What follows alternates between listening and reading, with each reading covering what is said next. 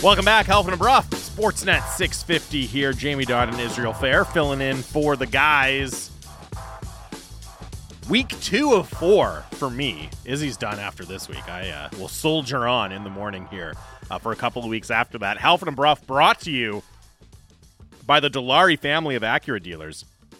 Experience the Dilawri difference today. Visit your nearest Dilawri Acura dealer today. We are live from the Kintec studio. Kintec Footwear and Orthotics, Canada's favorite orthotics provider, supported by over 2,500 five-star Google reviews. Find your perfect fit at kintec.net. 650 is the Dunbar Lumber text line. And as a reminder, we'll do what we learned at 8:30. So never too early to get your submissions in. Hit us up. Hashtag WWL. What you learned in the last 72 hours in sports. To the Dunbar Lumber text line, 650. We're going to get Adnan Virk of MLB Network on the line here momentarily. Still trying to contact him. It is the trade deadline in Major League Baseball tomorrow, and a little bit of activity already around the league. Some interesting names, some big names. Max Scherzer has been dealt, and the Jays made a deal. After taking 2 of 3 from the Angels over the weekend, they trade for reliever Jordan Hicks from the St. Louis Cardinals, sending a couple of minor league arms the other way, including Sam Roberts, who I believe is their 7th-ranked prospect in the system. Yeah, highly rated. Yeah. I saw him at the Futures game. He was at the Futures game. Adam Kloffenstein, the other guy, who's a long-time Vancouver Canadians vet. Yes. It was a good interview when he was here, so shout out to Adam Kloffenstein. Good quote. This is an interesting deal because, okay, look, the bullpen this year has been really good. It's been one of the best in the league, and specifically, it's been pretty good, actually really good, at striking guys out. And Romano has always been able to, he has great stuff. He doesn't have quite the elite velocity that the best relievers in the game do, but when his slider is working, he's able to get that swing and miss. Eric Swanson, again, doesn't have the velocity, but has the stuff and can get swing and miss the other way. Same thing with Trevor Richards with his changeup. But over the last couple of seasons, you go back before this season, the number one complaint about the Jays bullpen from Jays fans, and I would absolutely include myself in this, has been every other team, it seems like, has like 3 dudes that come out of the pen throwing 100+, and we have nobody. We don't have the legit flamethrower in the bullpen. Now they do. Now they absolutely do. Jordan Hicks, about as legit a power arm as there is in baseball. This guy throws a couple of pitches, his 4-seamer and his sinker, regularly over 100 miles an hour. I believe he's touched 104, 105 in his career. He has, yep. Which is absolutely unreal when you think about it. So this is going out and adding, again, not something that was necessarily a glaring need this year, but has been recently. And look, when you're talking, if you're trying to set yourself up for success in October, for success in postseason baseball, you need to have power relievers who can strike guys out. Not just can get guys out, but who can strike guys out in big moments in the postseason. And look, it's a rental, maybe a steep price to pay for a rental bullpen arm, but you also know how pivotal having guys like that in your pen can be in October. You mentioned the Jays and their bullpen strikeout rate. They are 4th in the league, and the teams ahead of them in just pure strikeout rate from relievers. Baltimore, who has 2 guys that are about unbelievable between Bautista and Cano. The Mariners are at just above them at 26.6%. And they have Munoz, Matt Brash is also stuff. A guy who throws 100 miles per hour with a really nasty hook, and then Houston is number 1, and they have like 3 or 4 guys that can come in and just go lights out. Yeah, Jordan Hicks has been in a really nice stretch for the Cardinals here. He has had an uneven career because he's been, it's kind of Nate Pearson-esque in terms of, hey, we know this guy's got really good stuff. Should he be a starter? Should he be a reliever? He's battled injuries the last couple of years, but over the last couple of months for the Cardinals, he has had a really nice stretch here, has come in after their closer, Ryan Helsley, got hurt and assumed most of the closing role. Now, the Cardinals have been pretty bad this year, so it's not like there have been a ton of opportunities, but the opportunities that he's had in front of him, he has looked like that top-end reliever that you're describing, Jamie. A guy that can throw 100 miles per hour with no problem with a really strong breaking ball. That is the prototype now for big league arms. And you're right, man. Like, you just look around the league. I think about the teams that we watched when we were growing up. Oh. And if there was a guy that threw 100 miles per hour, it was. Well, there was one of it didn't even make two sense. In the league at any given time. And now bullpens have like the Mariners have Munoz and Brash. Yeah, those are two guys that they can go, and they're not even their closers. Yeah, they have Paul Sewald as their closer because he has such an unusual delivery that even though he only throws 92, 93, players can't see the ball. Hitters can't see the ball to the point that it's comparable to the 100+. But like, if a Mariners game goes well, they got Brash in the 7th, Munoz in the 8th, two guys that throw 100. Now the Jays, and yeah, they have a lot of pretty useful pieces in Richards, in Meza, in Swanson. Hicks just adds another dimension, and that is exactly what you want in the playoffs. Well, and the great thing about acquiring a high-end bullpen arm like this is you get the innings out of him, but then the domino effect of it's kind of like adding a number 2 defenseman on an NHL team, right? Where not only are you getting the performance from the number 2 defenseman, but all of a sudden the guy you were asking to be the number 2 defenseman, well, now he's the number 3, and that's a much better position for him, right? And the number 3 is the number 4, and that's a much better position for him. And it's a similar thing here, right? Where when Romano's healthy, and this is part of the story, is he's on the 15-day DL right now, or IL, I should say. When he's healthy, he's still going to be the closer. But now all of a sudden you have, you probably look at Hicks and Swanson as your next 2 kind of high leverage guys up. Then you go down in like the 4 and 5 spot to Richards and Meza. And well, that's 5 guys that you feel really confident in. And then look, Jay Jackson's pitching really well right now. Like Nate Pearson can heat it up. So all of a sudden, it was already a strength. You get Hicks, and it becomes even more of a strength. And John Schneider has a ton of different options he can turn to for the Jays late in games now. Joining us on the line here on Halford and Bruff Sportsnet 650 to talk about the Jays trade and everything else happening around Major League Baseball ahead of tomorrow's deadline. He is our guy, Adnan Virk. Adnan, how's it going?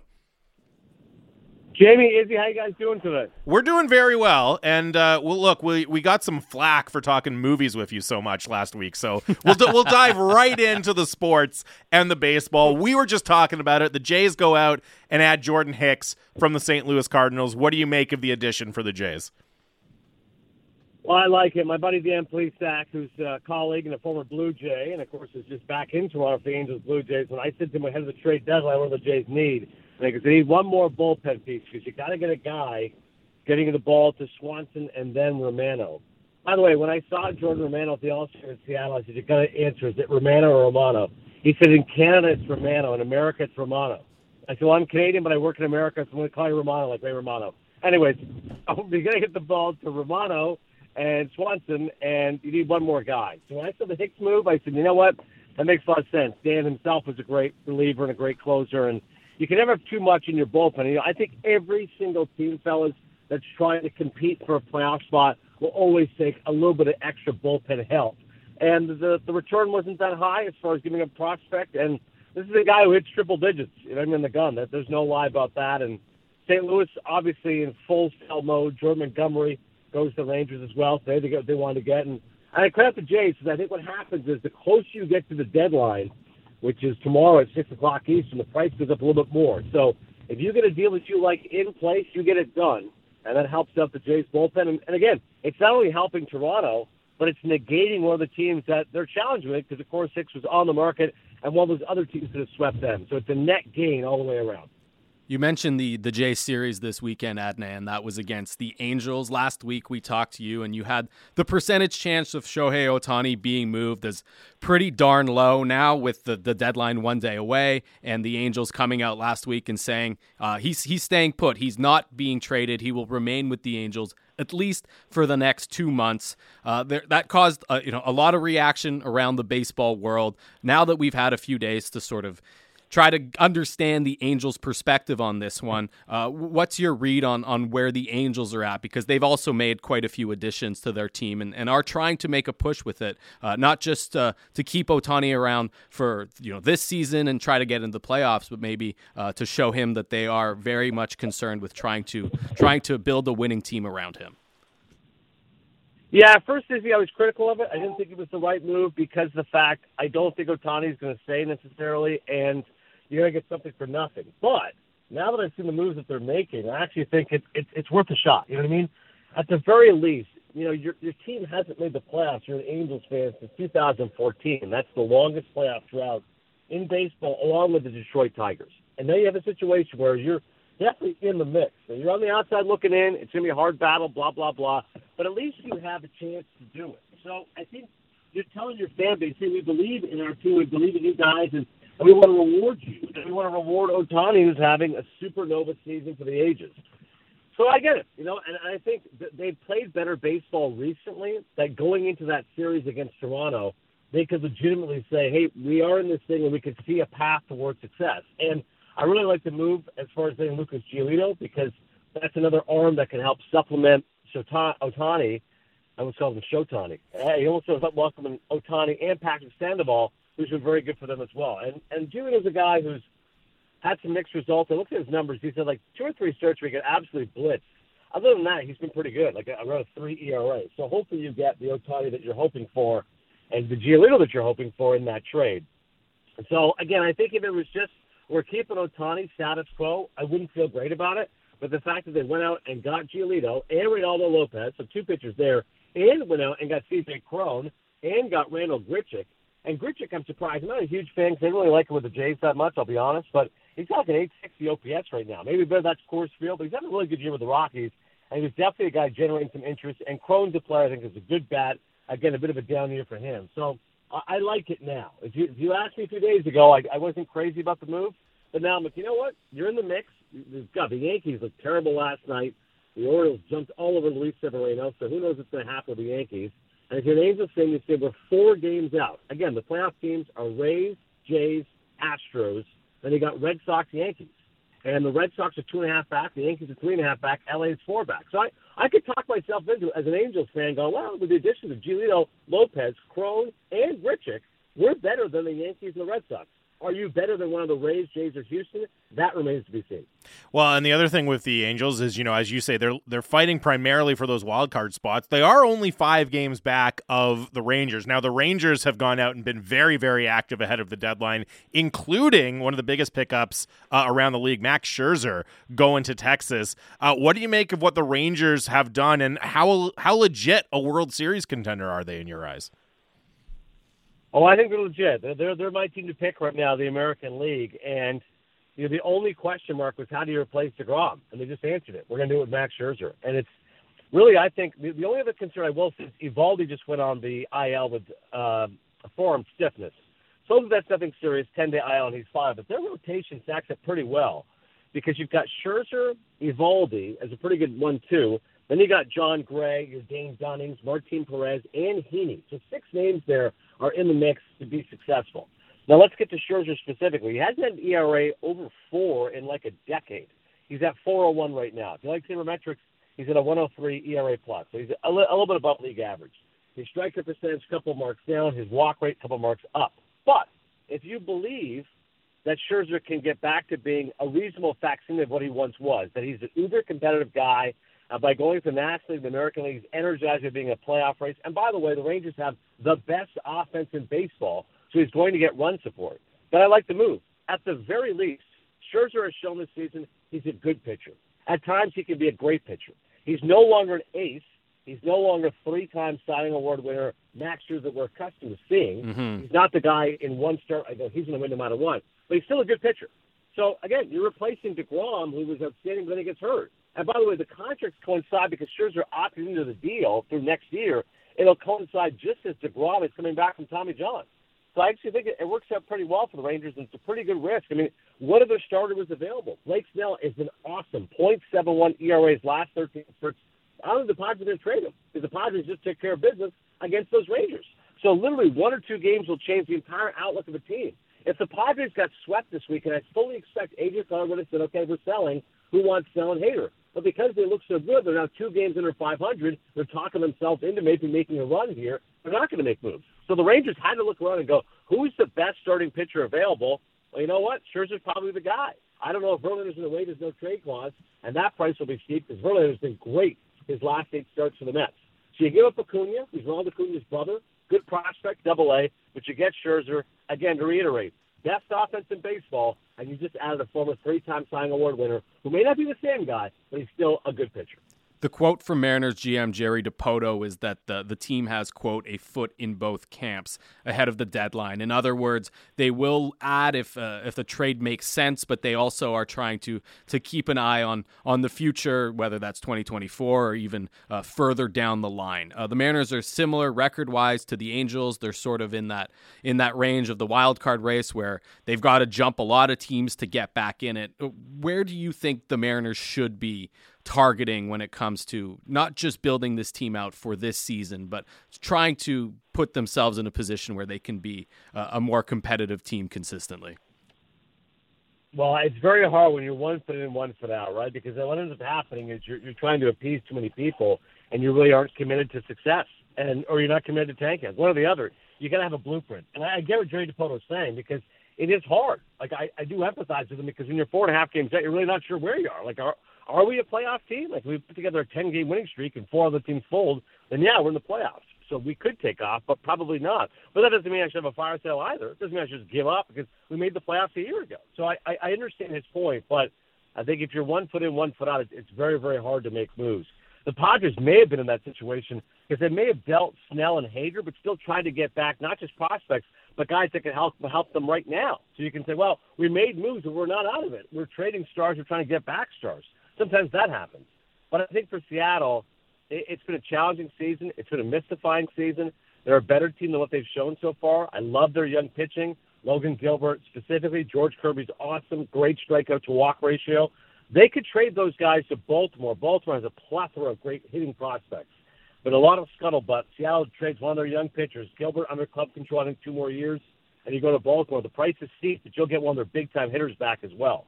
That could happen potentially. Maybe Dipoto's hinting at that because that's a move that can help them right now and in the future. But they strike out way too much, man. The Mariners are the second most strikeouts in all of baseball. I love Julio Rodriguez, but he's been a little bit up and down this year.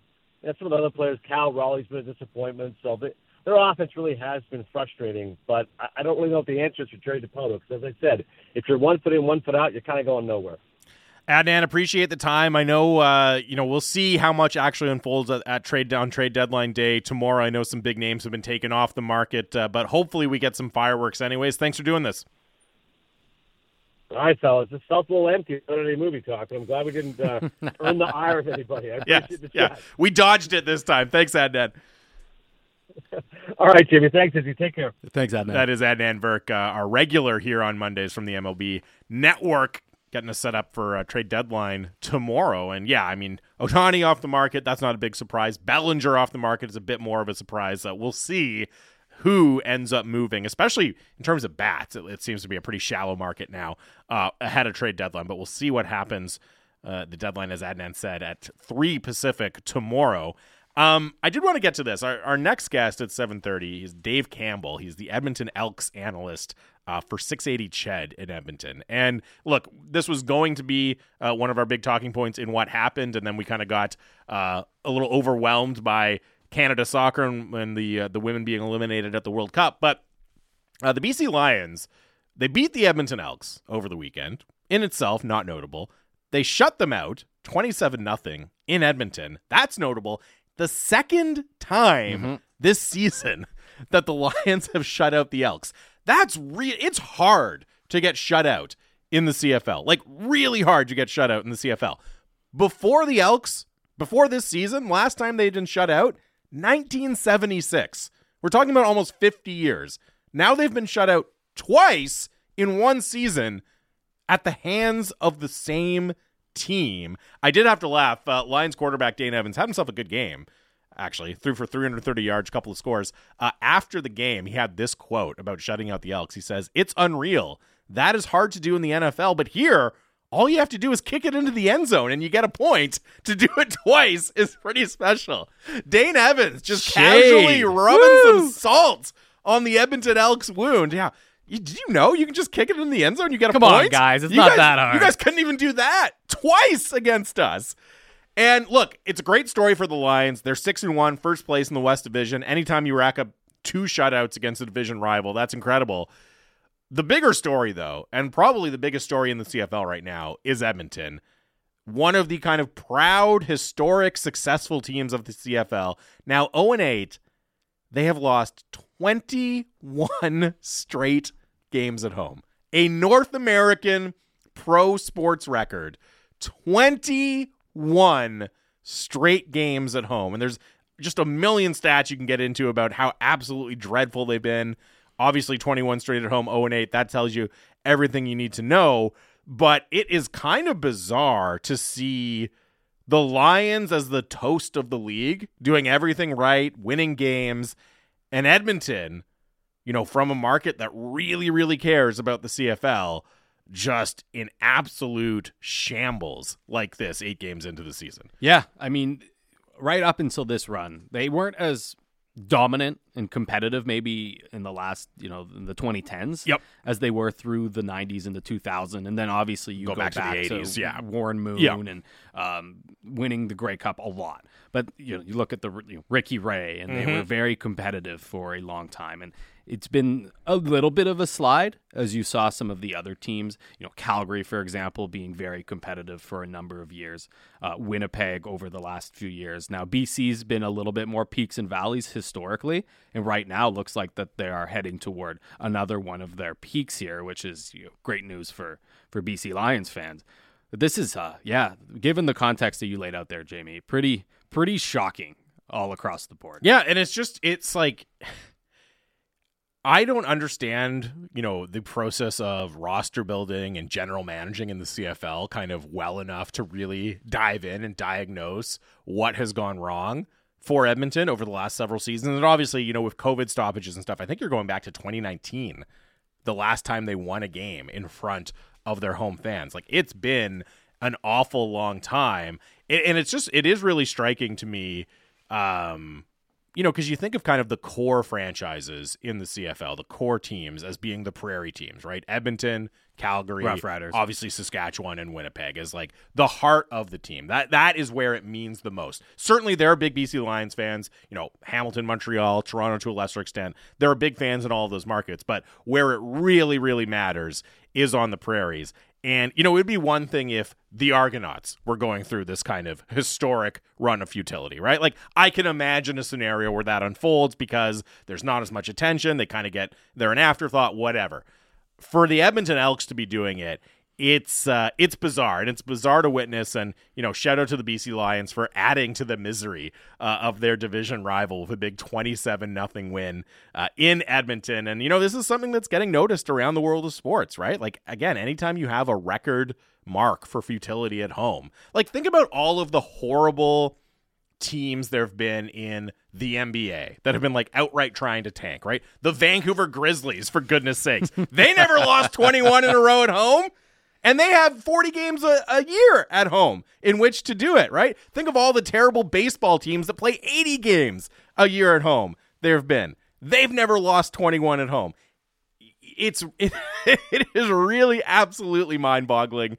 And I wanted to highlight that story because, to me, one of the most interesting stories to come out over the weekend. And as mentioned, we'll get into it a little bit more from the Edmonton point of view. We'll get his thoughts on the Lions and what they've done too, because he is locked in on the whole league, I know. But Dave Campbell will join us next to talk about it. What has gone wrong for the Edmonton Elks? Is this rock bottom? And what happens next for the Elks? That is coming up next here on Halford and Bruff Sportsnet 650.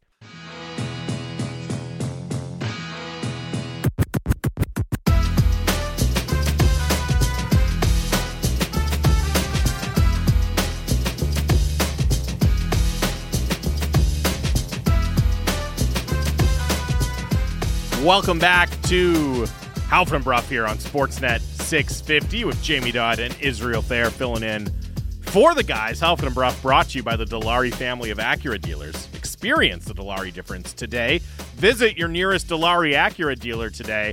We are live from the Kintec studio. 650 is the Dunbar Lumber text line. Dunbar Lumber with 3 stores to serve you in Ladner on Bridge Street or Dunbar Lumber Express at Ladner Center, or Arbutus in Vancouver online at dunbarlumber.com. Get your What We Learned submissions in. We'll read them coming up at 8:30. Your chance to get your text read on the radio. But joining us now, as mentioned, we were talking about the BC Lions shutting out the Edmonton Elks, and the story goes a lot deeper than just one game and one loss for the Edmonton Elks. Now joining us to talk about that, he is Dave Campbell, covering the Elks and the color commentator for the Elks on 680 CHED in Edmonton. Dave, thank you for doing this. How are you?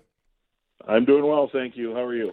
We're doing very well. And yeah, I mean, you know, we always pay attention to what the Lions are doing, and we bring people the updates of the result from the Lions game on the weekend. And we're doing that here, but really the story from this game, you know, hey, it's great that the Lions are in first place, they're playing well, but the story is what's going on with the Edmonton Elks, and, you know, the second time being shut out at the hands of the BC Lions this year. There's a lot to get into here, but I'll start with this one. Is this rock bottom for the Elks team?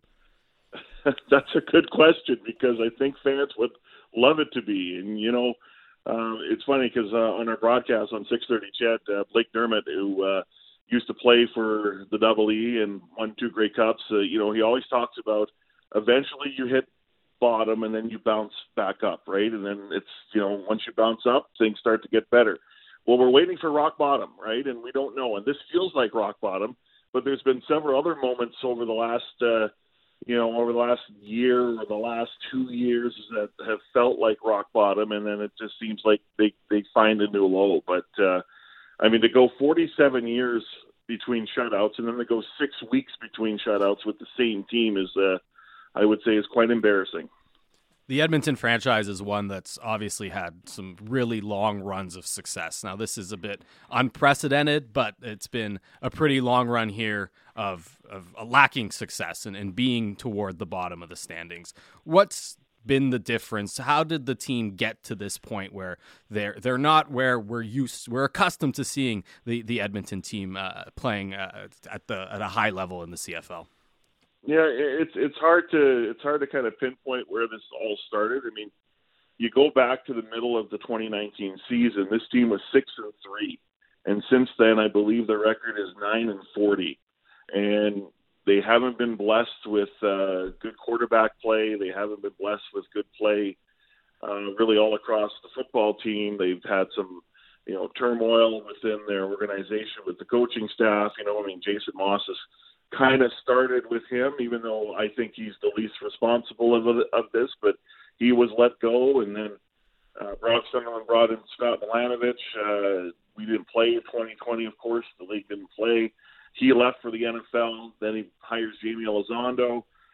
They go 3-11 in the 21 shortened season, and then Chris Jones comes in after Elizondo and Brock Sunderland are fired, and all that money goes on the operations cap, and they're like, well, we want one guy to do everything, to do coach, GM, and obviously Jones is the defensive coordinator to save some money here. And I think they've been, you know, floundering ever since with Jones kind of cleaning up a bit of a mess from the previous regime. But, you know, I think the quarterback play hasn't helped. I don't think, you know, this is a quarterback-driven league. I think the way that Jones has spent some of the money, especially this year, he's got 4 receivers tied up in, you know, $700,000, and that affects the rest of the roster. You know, it's a lot when it reminds me of when Michael Riley was signed in 2019, signs the rich deal for $725,000, and that affected Ed Hurley's ability to improve the rest of the roster. So it goes really, really deep, but I would say, you know, the quarterback has been an issue, and the fact that I don't think the money is allocated all that well in certain positions.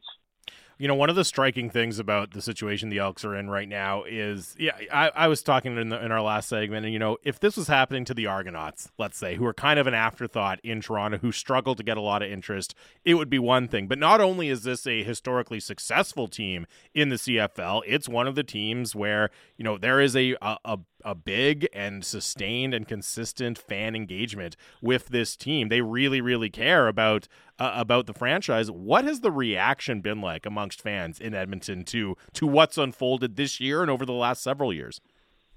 Yeah, you know, I think about the attendance issues, and it didn't just start this year or last year or 2 years ago when the bottom really kind of fell out. I mean, You go back to 2012, and this team was averaging around 39,000 per game.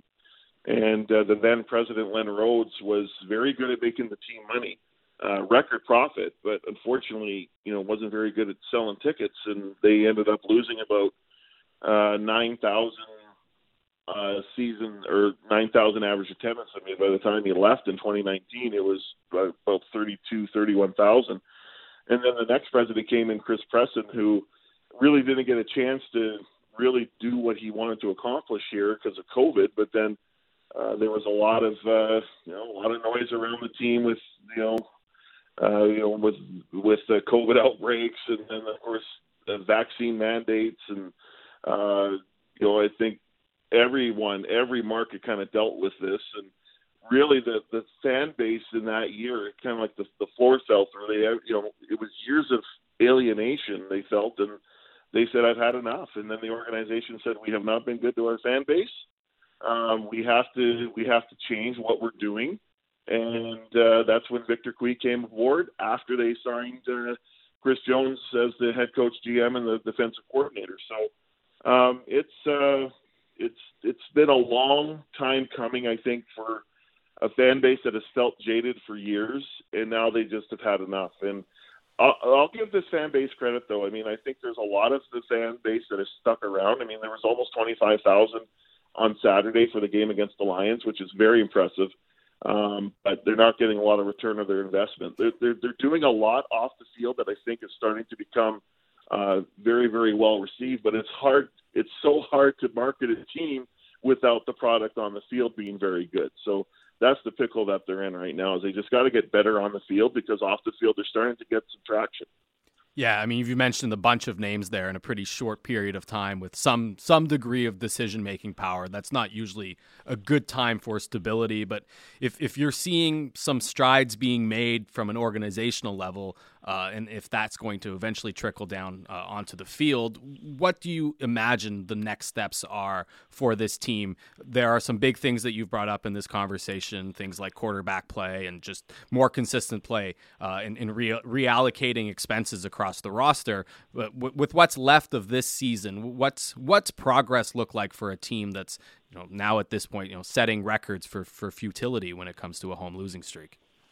Yeah, I mean, there's not much they can really do, although I can tell you that Jarius Jackson is going to get promoted to offensive coordinator, and that announcement's going to come at the top of the hour. So they are making a change within the organization as far as who's a play caller. And Stephen McAdoo is his offense has not been very well received by by a lot of critics, and I talked to a lot of people who have played the game, have coached the game, and they point not necessarily to Taylor Cornelius, although I do think there are issues there, but they look at Stephen McAdoo and they say, this offense is just not suited for the skill set of his quarterback. It's for a bland offense, there's a lot of responsibility on the quarterback, and I just don't see Taylor Cornelius being very comfortable. So Jarius Jackson right away is going to try and A, be more creative, and B, simplify the offense. And we'll see what happens there. It's really all they can do with the football operations cap, right? They already got about $500,000 on that cap with, Brock Sunderland and Jamie Elizondo on their final year, and Jason Moss's contract was spread out over 5 years, his final year. So it's something. They could have, Chris Jones could have stand pat and did nothing, but he's obviously trying to address the offense, which in my view is the number one issue of this team, of why they are 0-8. So we'll see what happens with Jarius Jackson as the offensive coordinator. He's done it before, and we'll see if he can kind of open things up a little bit for this offense, which is badly needed. We're talking to Dave Campbell, Elks color commentator for 630 CHED. I said 680 earlier, Dave. I apologize for that. For 630 CHED in Edmonton. You've talked about the quarterback play, and obviously, you don't have to be a football expert to know that good quarterback play extremely important to the success of your football team, and how much that has let down Edmonton. I do know that that's been a bit of a talking point around the league as well for a few years now, right? Questions about the depth and the talent of quarterback play. Taking kind of a league-wide perspective, how would you assess where the level of quarterback performance is in the CFL right now? Definitely not good enough. It's a real problem in this league right now. I mean, you look at the best quarterbacks in the league, and Bacaleros is up there. You know, Vernon Adams is up there when he's healthy.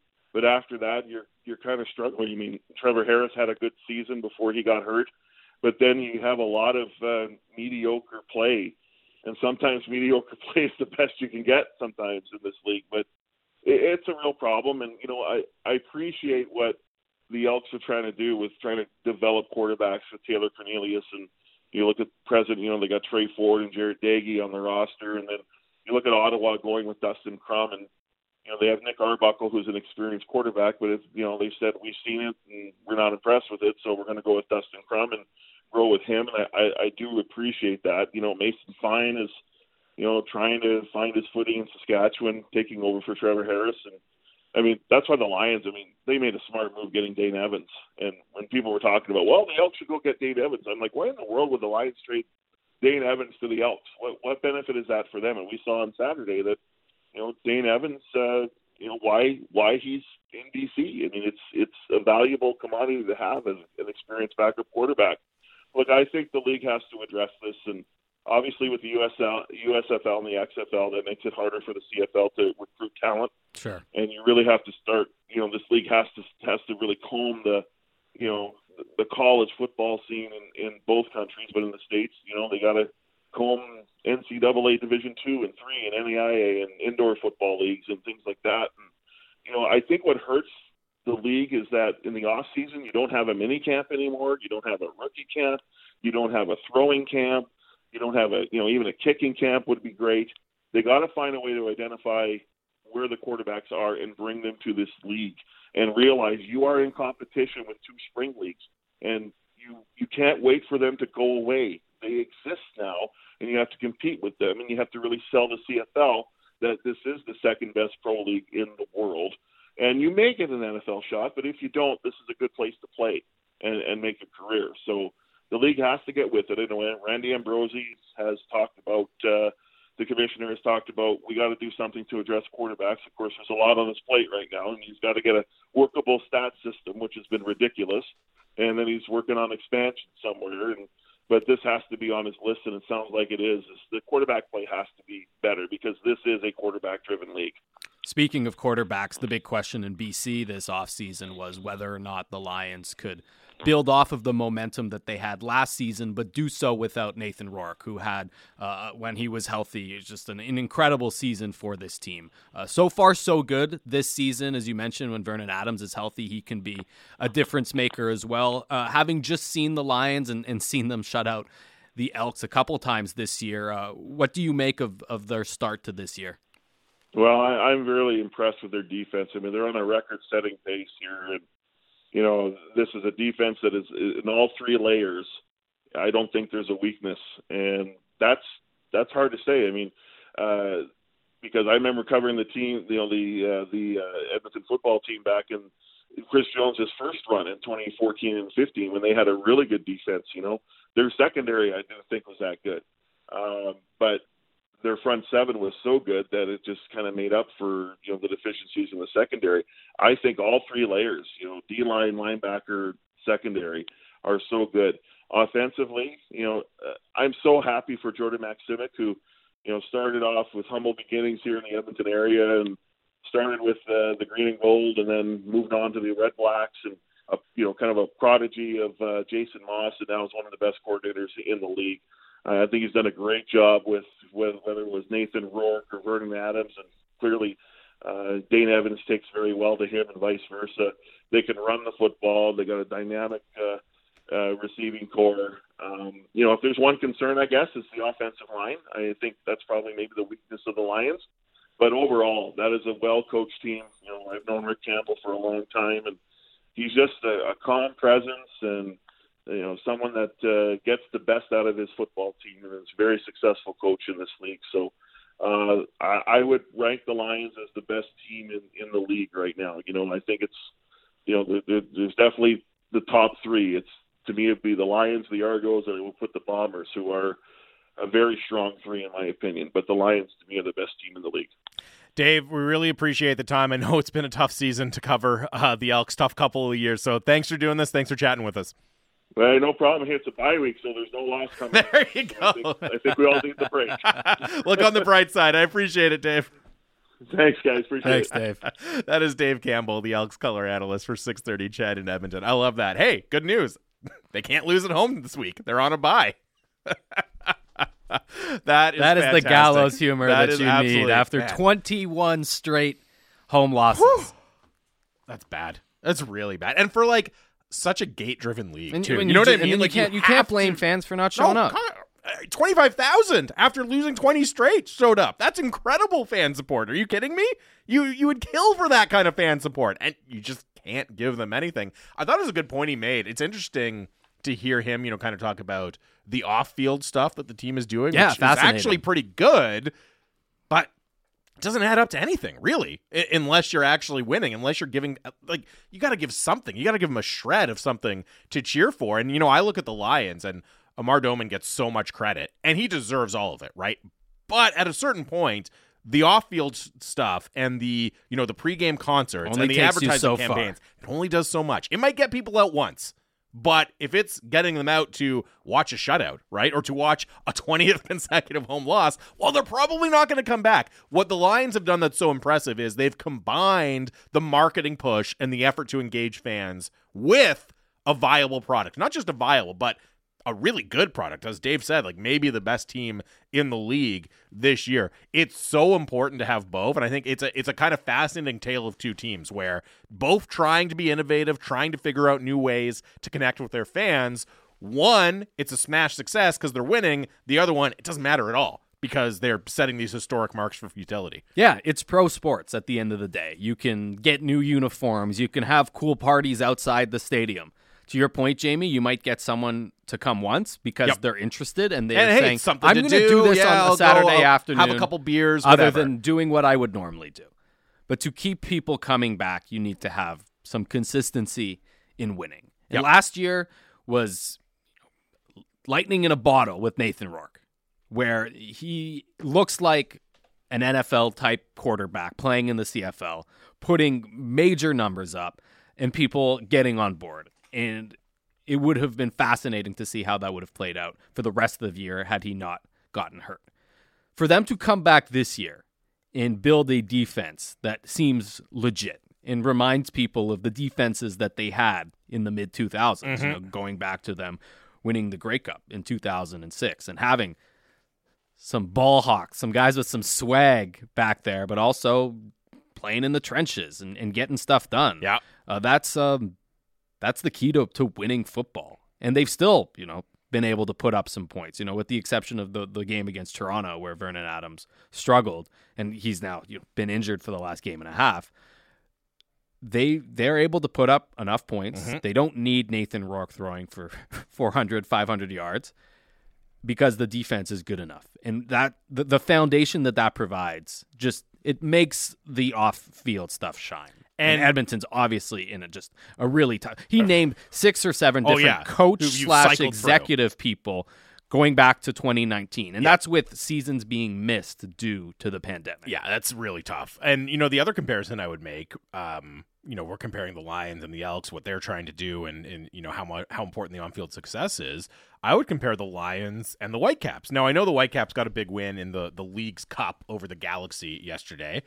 So shout out to them for a dramatic comeback. And, overall, it's been a relatively good season for the Whitecaps. But I think of it in terms of, you can create the experience. And the Whitecaps, for a while there, I think they got a lot of credit, rightfully so, for the match day experience. And, a lot of that is the supporter section and the Southsiders. Yes, but it was a fun thing to do. You could go, you could have fun. It was a different experience, very affordable, watch a game. And I think that got a lot of people to go, maybe buy season's tickets, or at least try it out here and there. But they've never been able to capitalize on that initial interest and that initial kind of curiosity, like, oh, what's this about, and build a consistent winner. Yeah, and think about with the Whitecaps, you want to take the comparison further. They had built up this momentum, and their Nathan Rourke was Alphonso Davies. Yep. And they threw that completely aside. Now, and look, like, They had to sell Alphonso Davies, right? Yes, but they weren't. They didn't capitalize on you having a player who was eventually, just years later, going to be starting in Champions League final. Yeah. You're right. You had to do it. You had to be good, really good while he was here. And then you had to make sure you made the transfer fee count, right? And that you used that money to build a sustainable winner. Because in Vancouver, and I think this goes for most markets, but especially in Vancouver, if you're not the Canucks, if you're not winning, it's over. It's death. Except for the Canadians. Except for the Canadians. That's a whole different story. That's if the beer keg goes down. Then they might be in trouble. But for the Lions and the Whitecaps, everything else they do, and you still have to do the other stuff. You still have to make it a good experience. You still have to engage with fans. You still have to market it correctly. But if you're not backing it up with winning, it's not going to count for much. And I think what's happened with the Whitecaps is, we've all been to a game now. We've all had fun. We've all been to, sat in the Southsiders section, and it's a lot of fun. Is it reason to stay engaged with the team day in, day out, week in, week out in a very, very long MLS season? And ultimately it's not, right? Like there has to be more to it. And with the Whitecaps, it's been such a track record of kind of one step forward, two steps back, two steps forward, two steps back, right? Where every time it seems like they're building that momentum, something happens and it falls away. Something happens to kind of give you that reason not to pay attention, right? To just kind of say, well, it's the Whitecaps. And I'll admit it. I was a Whitecaps season ticket holder for a long time. And, part of this is the pandemic, right? Because it gets broken and you're not going to games and you lose that connection. But it's just really hard to live and die with a team or follow intensely a team that you don't think is ultimately committed to winning. And that's kind of where the Whitecaps are. You know where the path is going. Yeah. I actually remember watching the playoff game against Seattle. This would have been 2017 with Halford and Brough. Amazing. We watched it together, and it was like, we know how this is going to end. Yeah. And the whole point... That's a real turning point in Whitecaps of history. Going and following a sports team is you hope that it ends in a championship, of course. But at the very least, you're buying in and you're investing because you don't really know where it's going. And you're willing to be on that roller coaster and take the ups and downs, because when you get that success, it makes it all that much sweeter because you've lived through the failures. But I remember sitting there watching the game with those guys and going, we all knew what was going to happen. They were going to go down to Seattle. They weren't going to win, and it was going to be another early playoff exit. And this was at the time where Seattle was quite good. Portland was quite good. The Whitecaps were sort of there, but weren't able to push through. And I do remember sitting with those guys, and we just went, we all knew this was going to happen. And I believe that, correct me if I'm wrong here, but I believe that was the year they were coming off the 5-0 playoff win at home in the first round, I believe over San Jose, which was correct. Like, I was at that game, and that's kind of... That was fun. I was at that game, like, too. Holy cow, this is amazing. Not just a playoff win, but an absolute blast. You score 5 goals. It feels amazing. And then it's just a complete letdown in the two legs, but also against Seattle. The least surprising result. The least surprising, right? And I think that, again, kind of a turning point for the team where you get that incredible playoff result, you have a chance to build on it, and instead what happens, you're still the little sibling to not Toronto maybe also as well, but to Seattle. Yeah, Toronto, that's an era where Toronto was getting Sebastian Giovinco and Michael Bradley and playing at a high level and investing in the club. They couldn't jump over that hump, and I think for a lot of people it's kind of been, well, I'm in wait-and-see mode with the Whitecaps, and they haven't been able to convince people to get engaged again like they were at that time. It is Halford and Brough here on Sportsnet 650. 650 is the Dunbar Lumber text line. We have an open segment next. I do want to play some audio from Aaron Rodgers as we continue to follow the Sean Payton, Aaron Rodgers, Robert Saleh, Nathaniel Hackett drama. We'll get into that next. I don't know if you're allowed to talk about Nathaniel Hackett, Jamie. No one tell Aaron Rodgers about this. We will get into that next, and then what we learned coming up at 8:30. It is Halford and Brough, Sportsnet 650.